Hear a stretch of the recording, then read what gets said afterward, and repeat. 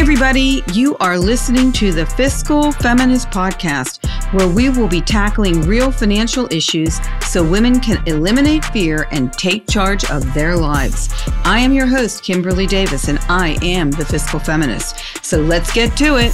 Whatever that salary amount is that you want, say it out loud to yourself enough times that it doesn't sound crazy coming out of your mouth, because it has to sound normal, right? Even if it was crazy to me, it was what was the right salary for that job. And they did lowball me. I want to say that too. When I got the initial offer, it was much lower than what I ended up getting because I pushed back and I knew I had somebody help me prepare. So I knew how to handle that conversation. I didn't say, oh, my family needs more money, or I really think I deserve. No, I didn't say anything like that. I said, based on the scope and scale of this position and what I understand the responsibilities to me, this is the salary number that's appropriate. And I had prepared that speech and it worked. If you don't ask, you don't get. And it also can affect your livelihood. Look at how it has changed your life because you advocated for yourself. Hey, everybody. Welcome to our podcast today. Before we start, I just want to let everybody know that we are now launching the YouTube channel with video. So you will be able to actually watch this podcast if you so choose to. So check it out. It's at The Fiscal Feminist, and you will actually see me and my esteemed guest for today, Sheefteh Khalili, who I have known for 4 years, and she has been very integral to my development as a fiscal feminist. So I'm very, very lucky to have this very accomplished lady in my life.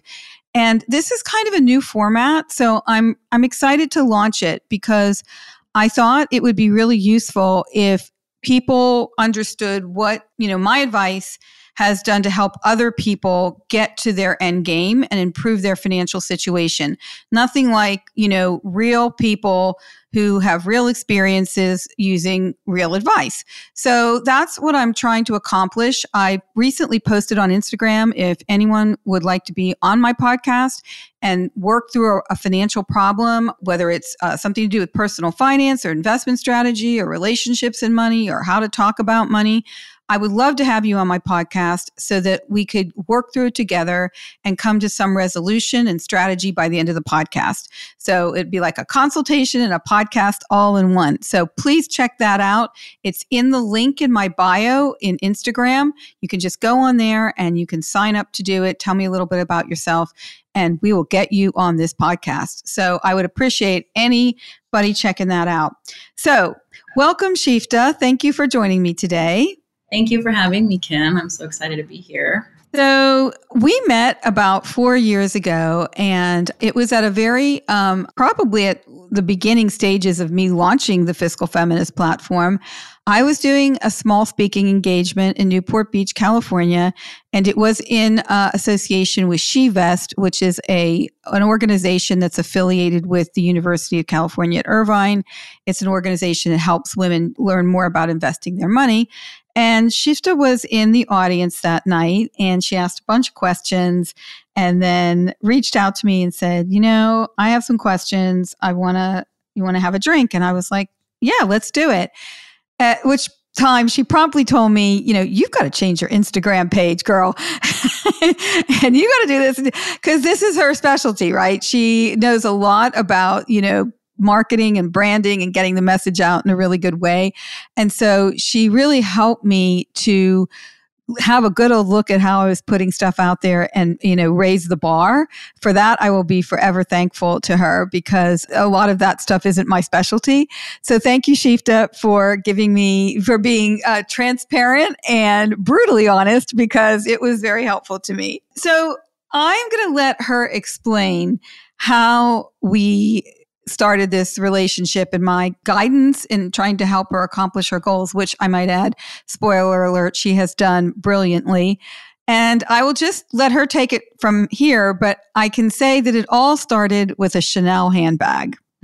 So Sheefteh, how did we meet? And Tell me a little bit about what you were trying to figure out at that point in your life. Sure. Yeah. So we met in 2019 and I had been working in my first sort of proper job that had benefits and retirements for maybe 2 years. So I had finished my graduate school and had been working, and no one in my immediate family or circle of friends knew anything about investing. I'm a second generation immigrant. I'm a first generation college student. And so, luckily my parents taught me a lot about saving and not using credit cards, having an emergency fund, but nobody had anything to teach me about investing. That just wasn't part of our, information. We were middle class, but I feel like that's not accessible. Even though I was really educated, this is a whole other area, very intimidating. So I signed up for that Sheefteh, which was such a blessing, mainly because I met you. And I went to that first session.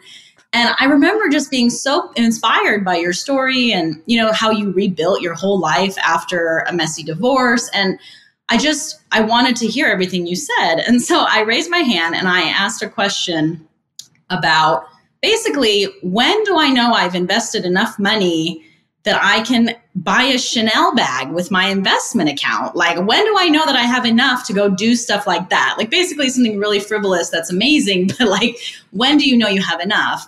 And I'll never forget, you said, well, first of all, you don't use your investment account to buy a Chanel bag.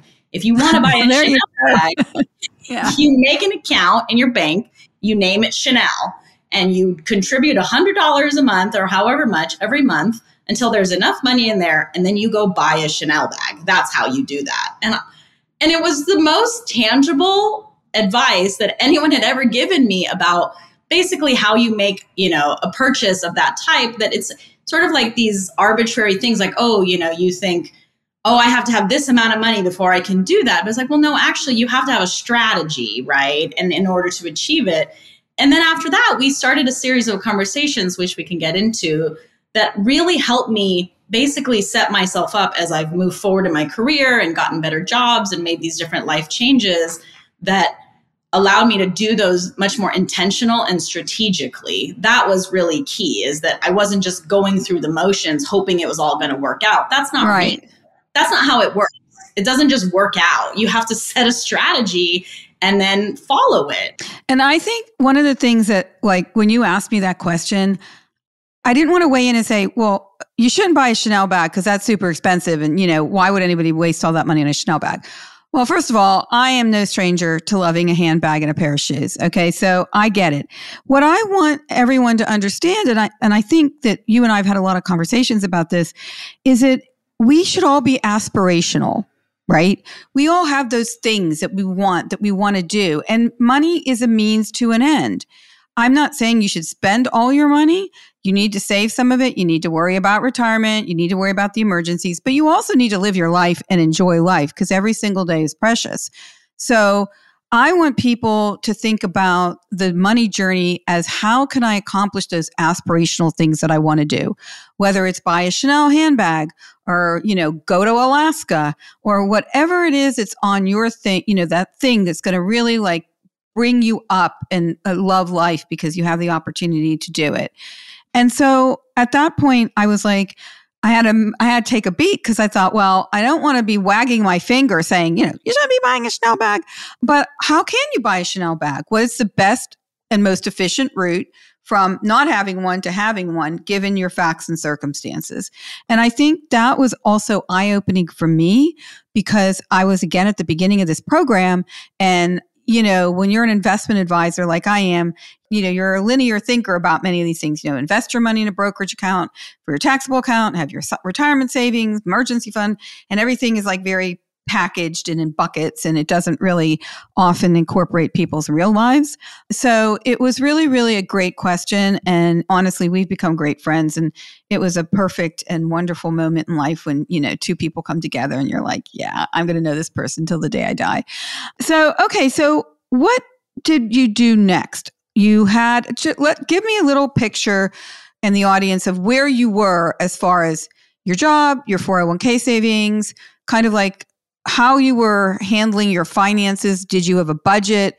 Like, where were you at that point? We're going to call that ground zero. So ground zero. So like I said, I already had an emergency fund and I didn't have any debt. So that, I think, is really important to say. And how did you know to have an emergency fund? How did you know that already? Well, my parents were immigrants from Iran, and I think honestly, they knew enough about how to protect their money, and they were never going to invest because there's risk associated with that. If you have limited money, you're not going to do things like that, right? But they knew enough about saving and cash. In fact, I think they probably saved a little too much in cash now that I reflect back, but Probably. how would they have known any better, right? And I wanted to take what I learned from them and go to the next level, right? About, okay, now how do I maximize and optimize? I didn't still have enough income to really make a significant impact, right, in a big brokerage account. But I had access and I had a lot of questions. And so I remember you were so kind to say, hey, let's get a glass of wine. I'm happy to help you.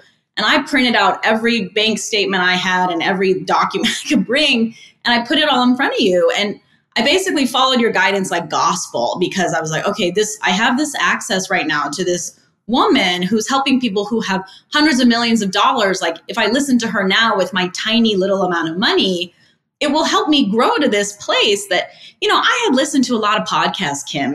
I was trying to get into this. I listened to Dave Ramsey, and that kind of stuff never resonated with me, because I'm like, I don't want to drive a used car. I don't want to, not get Starbucks. Like that's not enjoyable for me. But that doesn't mean that you can't be successful and have savings and enjoy your life. Have a decent car and have a Starbucks once in a while. Yeah. Right. Yeah. So anyway, we met, and, I tried to increase my retirement just by a little bit, but I just really didn't have a lot of extra income. But the key moment happened about 9 months later. After I had met you, I got a new job, and it was like a 35% increase in my salary or something like that. Which is amazing. That's a large increase. Yeah. Yeah, it was a large increase, and I knew it was a big deal. But thank God I knew you, because I called you and I said, hey, I got this new job. I could really use some advice basically on what do I do with my money before it even started.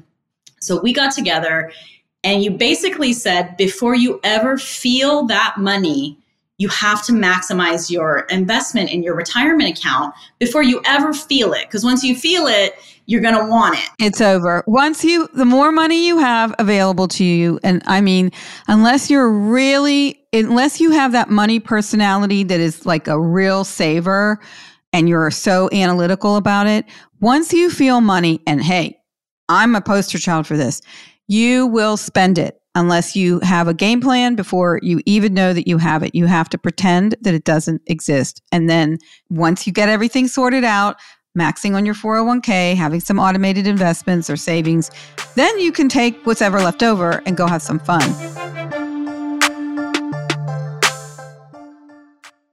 Ignorance is not bliss.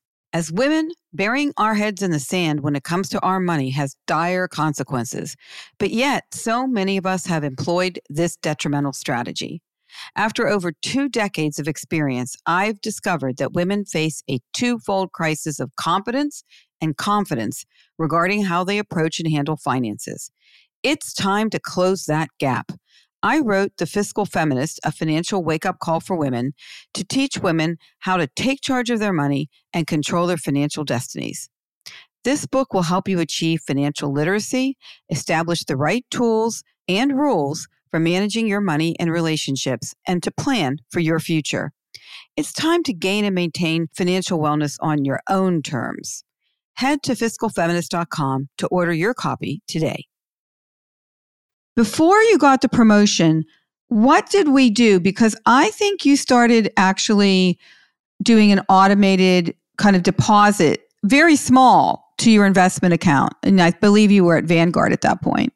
I was, yeah, that's right. So I had set up a Roth IRA at that time. I had done that before I worked at the university, just because some friend of mine had did it, not for any real reason that I knew was the right thing to do. But yeah, you told me at that time, okay, you need to be contributing monthly to this or try to max it out, because at some point you're going to get, you're not going to be able to have this account anymore once your income gets too high. And so I understood from then, like, okay, so at the beginning of every month from back then, I was investing a little bit into my retirement, $100 into my Chanel account, and then right, because you did start the Chanel account in your bank before you got the promotion, not knowing you were going to get the promotion, and you were like, okay, I'm going to get the Chanel bag, and I'm going to just, when it gets to that magic number, which I think is probably around $7,000 with taxes, bada bing, bada boom, I'm going to be wearing that Chanel handbag and I won't have a debt hanging over my head. I can walk around and say, I own this baby.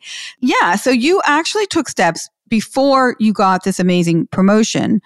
So I just want everyone to know she didn't know she was getting a promotion and she started to take steps within the purview of what her parameters were at that moment. And that's exactly what everyone should do. Like, we're all not going to make bazillions of dollars. So we have to work with what we have. But even people who make less sometimes actually save more and can accomplish more than people who make more, because people who make more often just spend every amount of money, every cent they get. And you hear this about movie stars and people who make so much money and then all of a sudden they're filing for bankruptcy because they didn't have a clue. Okay, so now you get this amazing career bump up, this promotion, which, wow, I think we all have to applaud you for getting a promotion with a 35% increase. Woohoo! So after you finished celebrating, then what happened? So literally before I got my first paycheck, I made this change. So there was a maxing out, the 403B that I have access to. I maxed it out. So I had been contributing $500 before, and then it went to whatever, $1,800 or whatever the maximum. Right, because that's about maybe at the time it was like $20,000 a year. Right. I think my salary, my take home went up by a few $100s. I mean, I still got a little perk, right? And then I still continued. Contributing to my emergency fund, to my Chanel account, to my brokerage, just a little bit. But the main change was that 403B increase. So that's now almost 4 years ago that I made that change. And then, another 2 years went by and I got another promotion, a salary increase. And then we met again and you said, okay, now you already have maxed that one out. Now you need to contribute more money to your brokerage account. And so then I did that. And so then it got up to, whatever, X $100.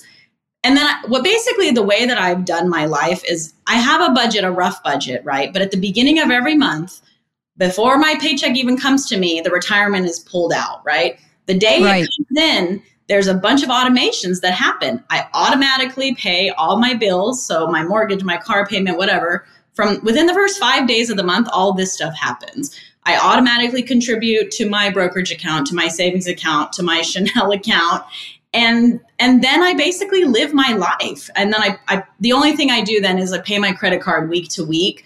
I monitor that very closely because I don't, I want to be able to make sure I treat it more like a debit card, right? I want the points and all that. But yeah, and that's how I do it. So I travel, we book tickets, we go places, and I'm enjoying my life. I'm going out for dinner. I'm getting coffee, whatever it is. But I know now that all these other things are just happening. It's all happening in the background because we set up these strategies. So now I don't have to worry about it. It's working. But I know that if I get another new job, before I ever feel it, I'm going to make a decision about what's going to happen with that money. What am I going to do? What are we trying to achieve? And then I'll go forward, right? And I think your strategy, I know it's not for everybody, but I know for me, it is. I'm very similar to you with this credit card thing because as everyone who's ever listened to this podcast knows, I've had, multiple experiences with burgeoning credit card debt, whether it's through the divorce or post-divorce, whatever. And, that becomes habitual. So I need to check my balances every couple of weeks and make payments because I never want things to get ahead of me. And I know that it is so easy to at the end of the month, look at your credit card bill and say, OMG, what the heck did I do this month? Because I'm not keeping track, right? Because it's not like real money. It's almost like you buy it, but then you never feel the consequences of it unless you look at your bill. So it's really easy to let that stuff slide. And I know I bang on about that a lot, but that is a game changer. So I think what Sheefteh's strategy of kind of looking at it like a debit card, and as soon as you buy something, you just go back home and pay for it, and then it's done, and you don't have to think about it anymore. But I think what I'm hearing, and I hope what I was able to convey, is that when I met Sheefteh, she had a general knowledge and was doing kind of all the right things, but it wasn't intentional. And she wasn't really doing a deep dive into her finances or just even a strategy or just knowledge of what's coming in, what's going out, what's going to retirement, what's going here. And I think it's as simple as this. when you have intentionality with this and you just take a few steps at the beginning, like she did, to understand her money, what's coming in, what is she contributing to her 403B, where were we at ground zero, and how can I make this as easy as possible within what I have to work with to make things happen. So just by setting up automated deposits, it's changed your life. That's so simple to do. All you needed to do was figure out how much could you afford from your budget so you could still live the life that you wanted, have those Starbucks, have a car, a newer car, so on and so forth, and still have those automated deposits, which have grown over time. But you at least started. And starting is like the first thing you got to do. Once you do it and you have all your infrastructure in place, this thing takes on a life of its own. And it's just growing in the background. So I think what I would love for people to take away from this is that what you learned was you don't have to sit there every month and like review everything with a with a magnifying glass and say, oh, you got this set up. It's just percolating. It's just moving along. And I think that's one of the, the best ways to do this, because then it's not onerous and you also feel good. Because now when you look at your brokerage statement or you look at your 403B statement or you look at your bank account, how do you feel? Yeah, I feel great. And I think it's funny because it's kind of boring, right? The way these little strategies, these things that we did it was sort of a set it and forget it. I had to think about it. I had to make some decisions, but it wasn't like, you didn't have a huge windfall, but suddenly now it's been 4.5 years that I've been in this job or however long it's been. And I suddenly have this substantial retirement account because of these changes over time, right?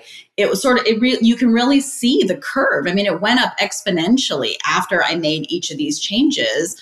And now that's going to be a game changer in 20 years from now, right? I'm only 39. It will be a massive game changer for you. And you will be your 65-year-old self is going to be so thanking your 30-something-year-old self. You're going to be like, wow, I was a rock star when I was in my 30s.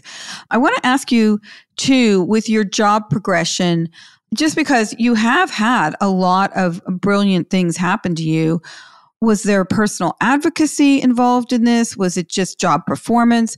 I think a lot of our listeners might say, well, how do I accomplish that on the job front? Because it is pretty spectacular how you've been progressing over the years. Yeah, I mean, I think in a similar way, like this money conversation, those things don't just happen automatically, right? I am constantly, I say, I stay ready. So I'm constantly, if I meet somebody new, I try to go have a coffee with them. I try to learn more.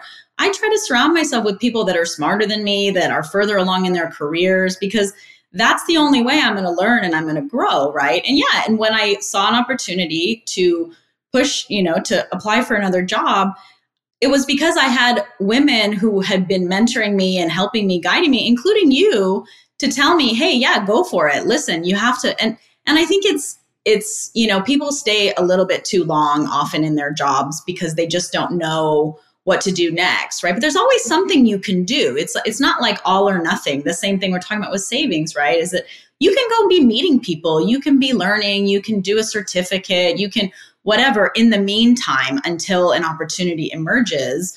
But yeah, I was very intentional in my career strategy. So you saw this job, it was like posted within the UCI system or? Different job. So yeah. Okay. Yeah. So I saw it and, somebody basically gave me some guidance and I thought I wasn't qualified. And she said, well, why not? You should go for it and see what happened. And that's been really interesting also, Kim, because in this job, I'm pretty much the youngest person in the room. I'm often the only woman. I'm definitely the only woman of color most of the time. And that's very intimidating and very difficult, right? I mean, the imposter syndrome and the experience but I think it's the only way is to keep pushing and to try to be in these spaces and provide that education. And I think what you do that's so important is that you have provided this knowledge and giving access to women. And I feel like I'm trying to do that in another way, right? It's sort of shining a light is like, let me just show you what I did. You don't have to figure it all out by yourself. Like, look, this will work. Just do this little thing. it's okay that you don't understand exactly what an index fund is, but I'm telling you, this is going to work. So, and the risk is low, et cetera, et cetera. And I think it's like, we need those people that we can trust and believe in that will give us that guidance just to get to the next step, right? Until we're ready for more guidance. Because it's quite intimidating to try to take it all in at once, right? Yes, yes. I mean, it's a lot. It's a lot, whether it's the career choices you make, investment, savings. A lot of women are single moms. They've got that whole thing to deal with in addition to all these other options and things in their life they've got to, contend with. And that's it. I mean, I always hope that if someone gets like one little nugget of information from whatever I'm doing to help them move along, then that makes it all worthwhile. But one thing I want to really accentuate here is that you were proactive. You applied for a job that you thought you weren't qualified for, but once you got in there and you showed your stuff and you said your piece, you were qualified and you got the job. That's the thing. We tend to make ourselves smaller, or we're afraid of rejection. And, what was the worst that could have happened? You wouldn't have gotten the job. So what? You would still had your other job. So we have to take these chances, but more importantly, we have to be proactive. Like, if you're at a company that has job postings, you should be monitoring that all the time to see if you can find a promotion. You need to find some mentors within your company. You had some women that you could speak to, whether they're women or men. We all need to have a mentor, but it's up to us to be proactive, to go to somebody and say, hey, can you have a coffee with me? And just talk to me a little bit about the job or about what you would do for, the next move and so on and so forth. So it's really up to us to make those things happen and not wait for somebody to kind of, knock at your door and say, oh, I have this opportunity for you. I mean, it doesn't generally work that way. And I think that is the beauty of what I saw with you. Like, you were taking charge of your personal finances. Even if it was, only $100 a month, you were doing it. I would have said start with $25 a month if that's all you had, because it's not the amount, it's the action. These are developing habits that when you do have way more money down the road, that are already instilled in you and will make you increase your net worth at a much faster clip than if you didn't have those habits. So if you have $25 to save every month, then save that $25.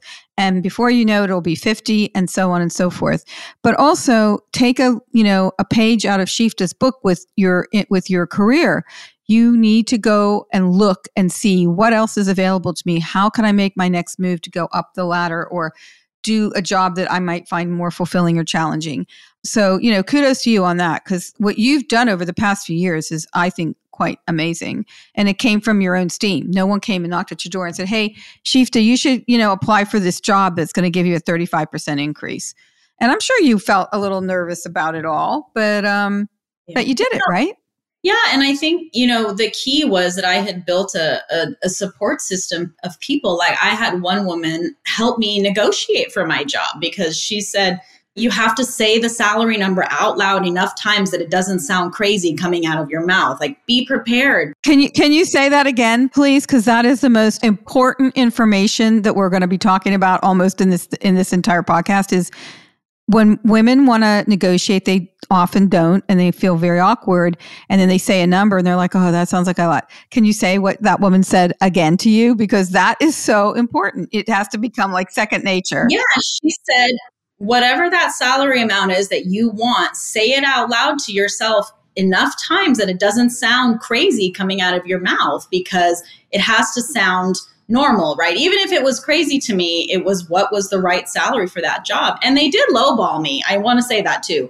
When I got the initial offer, it was much lower than what I ended up getting because I pushed back and I knew I had somebody help me prepare. So I knew how to handle that conversation. I didn't say, oh, my family needs more money, or I really think I deserve. No, I didn't say anything like that.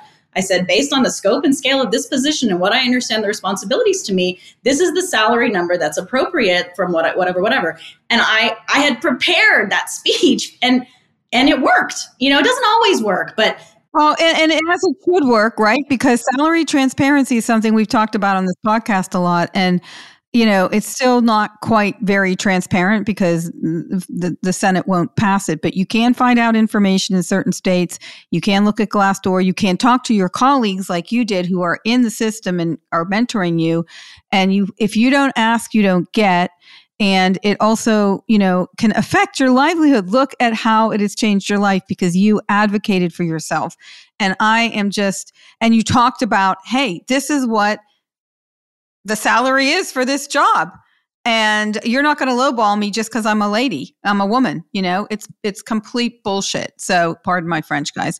But all I can say is having mentors within your organization help you with this was paramount.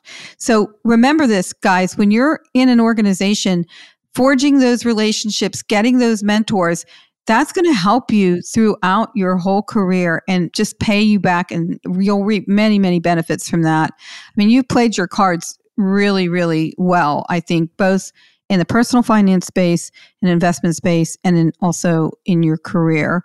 Honestly, Sheefteh is a real fiscal feminist. She is part of the sisterhood, and she's walking the walk and talking the talk. Now, we're running out of time, but I really want to talk about the next stage of your life because now some more exciting things are happening. You just got engaged, and you will be getting married to the lovely Ray. So, I talk a lot about all this stuff, relationships and money, premarital planning. So what's your game plan? Yeah, so we recently got engaged, but probably like the second month we were dating, I already said, we're going to have a prenup. I mean, I said it because we've been together maybe 2.5 years. So he's in a post-Kim era, obviously.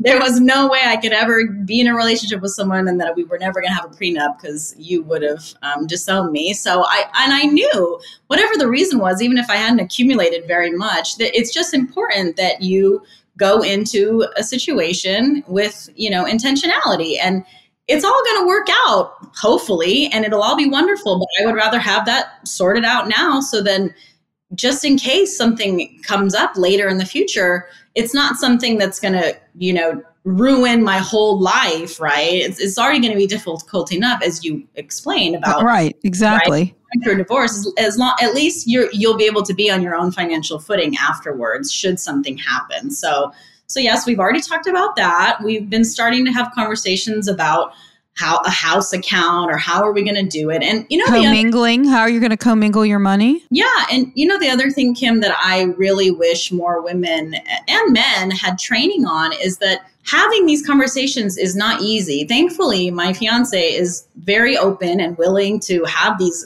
kind of uncomfortable conversations to say, well, what are your expectations about finance and how we split bills, or this or that? Or how do you feel about what are our shared savings goals? But there's not a lot of tools out there for this. There's a lot more, and I think we all really need those, because I don't want to be arguing about you spent this much on the credit card. Like, that doesn't seem like something that I want in my future. So now is the time we need to have these conversations, right? Everyone is raised differently. He was raised in a different sort of set of financial information than me. And we have to come to a middle ground about how are we going to use credit cards together? How are we going to, save, et cetera? And have you spoken about what property will remain separate? Yeah. So basically everything before we go in is our own. And then we'll have our own shared savings. We'll have a shared account for our bills and whatever. And then, so spoiler alert, I never bought a Chanel bag, actually. I think it's important for me to say I never actually bought the Chanel bag. My advice to her was buy an Yves Saint Laurent one for $3,000, and it will be cheaper than the $7,000 on the Chanel, and it'll look awesome. Just saying. I did buy that bag. But no, so that account now, Ray and I actually use it together. It's just called the Fun Fund, and he contributes to it too. So every paycheck, we both contribute to this account. And we went on a cruise to Alaska with the money, and now it's back to zero, and we're rebuilding again to do other fun, anytime we bought Beyonce tickets with it or whatever, because it's just on the side. It's just for frivolous enjoyment. So yeah, so the Chanel account still stands symbolically. It doesn't have the same name anymore. It's moved on to bigger and better things. Yeah, yeah. So when you started talking to each other about this stuff, over time, has it become easier? I think once you start the process, over time, then it becomes just like anything else you discuss in your life, whether it's, are we going to put an addition on our house, or are we going to go out to dinner tonight? Because it's just like part of your habitual, hey, let's talk about finances, and it doesn't have to be awful. And do you guys actually have different money personalities? Yeah, we do. And I think it was important to ask more questions about, what did you learn about credit cards growing up? How did your family members, what did you learn about saving? What did you learn about this? And Ray has a son that's, might become my stepson. He's 10 years old. And now we're having conversations about, are there financial flashcards for kids? Because we want to make sure that this young man becomes an adult that understands how to do this, right? So that he doesn't have to have some of the struggles that Ray has shared with me about, credit cards and things that he didn't learn young enough. And I'm thankful that my parents raised me the way that they did. And, we had all kinds of savings, little strategies where my mom never let me spend. If I had a $5 bill, we always saved it. It was just like a funny game that we played. Like, a $5 bill goes into the envelope. If you have a 10, a 1, a 20, go do whatever you want with it. But if you got change and there was a 5, you would put it away. My dad made me save for like 4 years. He was going to buy me a car and, save the money. He would give me $50 a month. By the time I was 16, there was maybe $1,500 in it. I'm like, this is never going to be enough, but it was just about that process. In the end, he took me and he had already secretly saved, $11,000 for me. And he bought me this Nissan Sentra, this old used car, but he spent 2 years on this journey training me. And I feel like there's things that we can do, even with kids, to help them understand how you save. Don't spend all the money in your account. And that's a lot of what Ray and I talk about now, because it's like, we want to make sure that this is such a critical education that everybody needs to have, because this is freedom. I mean, if you don't have this education, you're sort of trapped. You're just constantly controlled by your money, and you're not controlling your money. That's right. And it is debilitating. And I mean, not to go off on a tangent, but only 3 states in the country have financial literacy as a requirement in high school. That's 3 states, not many. And I think now they have certain debit cards and things for children, and maybe, starting a savings account, the debit account or checking account, the debit account is linked to, and kids understanding, like, if you only have this amount of money, you can't buy that, and the concept of saving. But it does come down to the parents. And I think people are just so busy trying to get through the day sometimes, they don't have time to really impart this information to their children. I know I was very remiss in doing that. And I think my kids learned a lot seeing me go through my divorce. So they got education by fire, because they were also kind of suffering through some of the stuff I was in real time.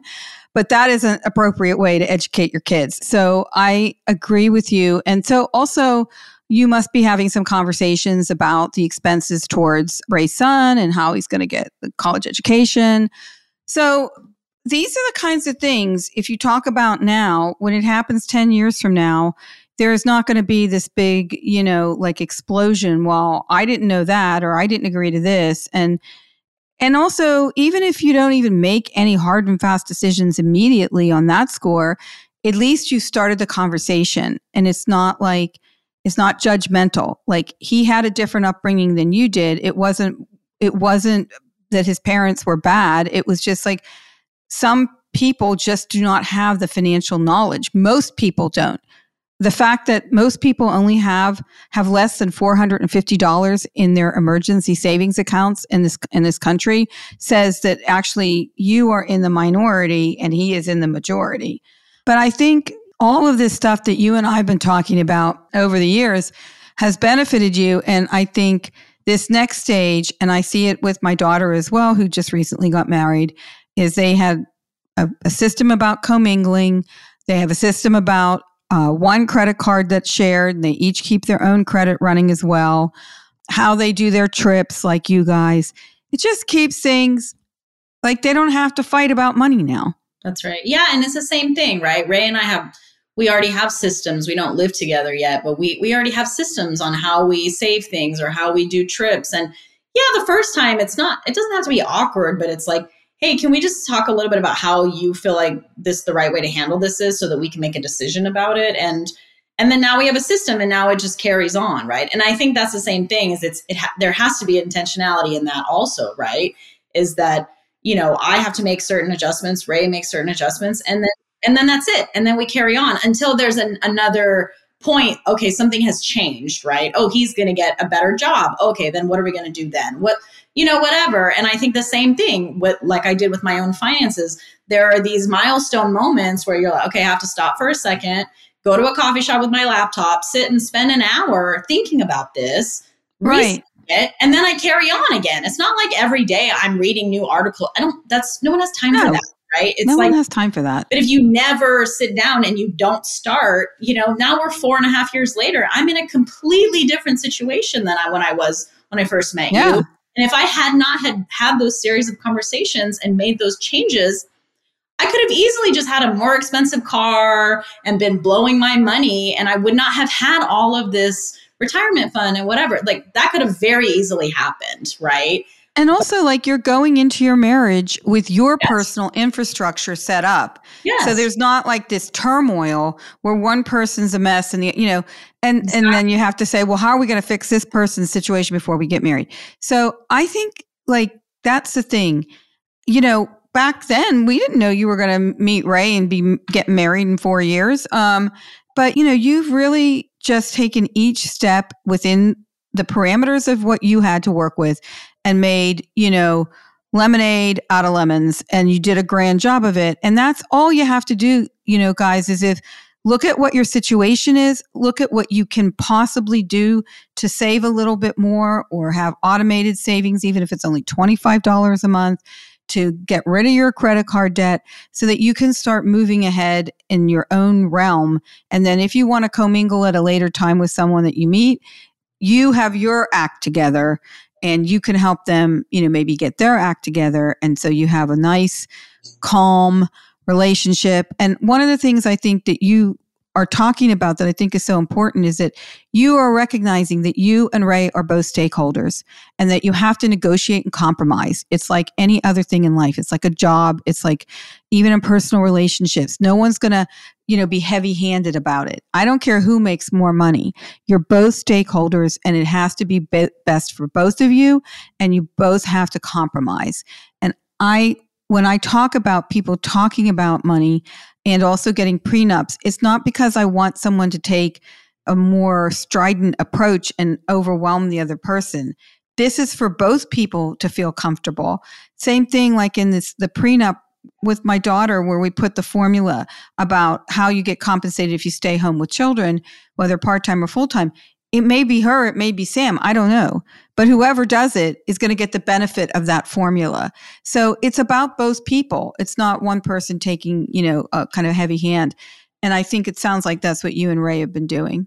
Yeah, very much so. And, I'm so grateful to have him because, I didn't know we were going to get married when but I blurted it out in the second month, just in case, right? Yeah. Listen, just in case we do. Just in case, right? And so literally we got engaged. And I think within a month, he was like, I think I was going to come and have a coffee with you. And he's like, I know, you're going to go talk to Kim about the prenup. I said, yeah. But it's just very funny because there's no judgment on it. It doesn't mean anything. It's not like, oh my gosh, and I think we need to continue to shift the perspective about things like that, having these conversations, right? Ray and I go out and, my friend told me her and her husband go out and they have money meetings and they do it outside the house. Yeah. Have fun with it. Don't get too drunk, but have a glass of wine and have nice food and have a money meeting. Yeah, it's a board of directors meeting. Yeah, exactly. Right. That him and I are basically business partners. And why would you not sit with your business partner and talk about the way you're going to have investments and savings and expenses and make sure it all makes sense? And then you just carry on, right? It doesn't have to be an all the time. But if you don't have the conversation at the beginning, you're going to end up having all kinds of more difficult. It's the all the time argument because you don't agree. And and you're going to fight about every little thing and it's going to happen weekly. And it's just it's a complete horror story because that is the story of my first marriage. Obviously, I've gone into my second marriage in a completely different fashion, and money was discussed and sorted out and organized, and we're a team. And this makes your relationship stronger, right? It's just so important. And I know there are people out there. out in the financial influencer world that say, if you get married, you should commingle everything immediately. Because, I think this is very misguided advice, regardless of your religion or state of mind. Having this discussion with money does not in any way diminish the love that you have for a person or your commitment to them on an emotional, spiritual, level. It just doesn't. It actually, I think, shows that the relationship is strong and can confront real-time, everyday situations. And whether we like it or not, money is part of that. It just is it's just the thing that makes the wheel go round, unless you're both independently wealthy and never have to work. And those people are few and far between. And then they'll fight about something else, because when you don't have a purpose and you don't have to work, then you have too much time on your hands to worry about other stuff. So I want to say one thing. I think that, first of all, Sheefteh is my fiscal feminist example. I have been so blessed for her to be in my life, one, because I cleaned up my act with my platform and how I did my social media and everything because of Sheefteh. And also, I have loved working with her and seeing her flourish. And I think she is a real example that everything is possible if you have intentionality and you don't leave it to chance. It's not like people say it's a little bit of luck too, but mainly it's not. It's about intentionality and making these opportunities happen for you. So I want to thank you, Sheefteh, for giving me the opportunity to work with you and just be so pleased to see where you're at today, because it just brings me immense joy. And even if, no one else listens to me, at least I know one person has benefited immensely from whatever it is I'm putting out there. But thank you for your time too. I mean, I've appreciated your time, not just today, but caring about how I, grow this platform and the things that I talk about. You've just been invaluable, really. No, and thank you. Seriously, just the conversations that we've had, you're being so candid and sharing your experience with everybody, I think is so critical, because it's so easy to look at someone like you and say, oh, well, she must have just always been rich. Like, what does she know? Da, da, da, da, da. And it was like, no, actually, you were raised squarely middle class and you had to pay for school. And you also, even if you had money at a moment, you then had to completely rebuild. And I think that is what makes you such a great leader in this space, because you've seen it all, right? And you can really help somebody, give them the advice that they need for their own circumstance, because not all advice fits all people. So that's what's been really special about you, is you really listen to me, and based on all of my circumstances, you say, okay, listen, for you to get a Chanel bag or to whatever, for your savings, for your investment, for your future at your age, based on this information, these are my recommendations. That's why it's been so immensely valuable. And I'm forever grateful that we've had this relationship, because I'm confident about my future because of it completely. I feel completely confident that no matter what happens, I'll be able to get to the other side strategically, thoughtfully, and in a good financial position. So thank you sincerely. Well, it's been my pleasure. And we both agree that we're both very excited for your future, because I never know what's going to happen next with this woman, but I know it's going to be good. So, look, guys, if you want to get some advice about what to do about your particular situation, like I said earlier, I'd love to have you on a podcast and we could work through your situation and see if I have some good strategies to help you move ahead. Or if you don't want to do it through a podcast, you can go on fiscalfeminist.com and you can book a consultation and we can do it that way. But I'm available. Read the book, The Fiscal Feminist, A Financial Wake-Up Call for Women. It will help you solve some problems, and it's a roadmap, which, it approaches everything from career advice to personal finance to investment strategy to relationships and money, trying to make it as comprehensive as possible. So you all have a lot of information out there that you can tap into. Be proactive. Everything is possible. Everything and anything is possible if you put your mind to it. And I think Sheefteh Khalili is an example of that. So thank you so much for your time today. And everybody, until next time, thank you for joining us today. Thank you for listening today to the Fiscal Feminist Podcast. Please take a minute to subscribe to the podcast on your preferred podcast platform, and I would really appreciate if you could also rate and review it. You can also find me on Instagram and TikTok at The Fiscal Feminist, or check out the website fiscalfeminist.com.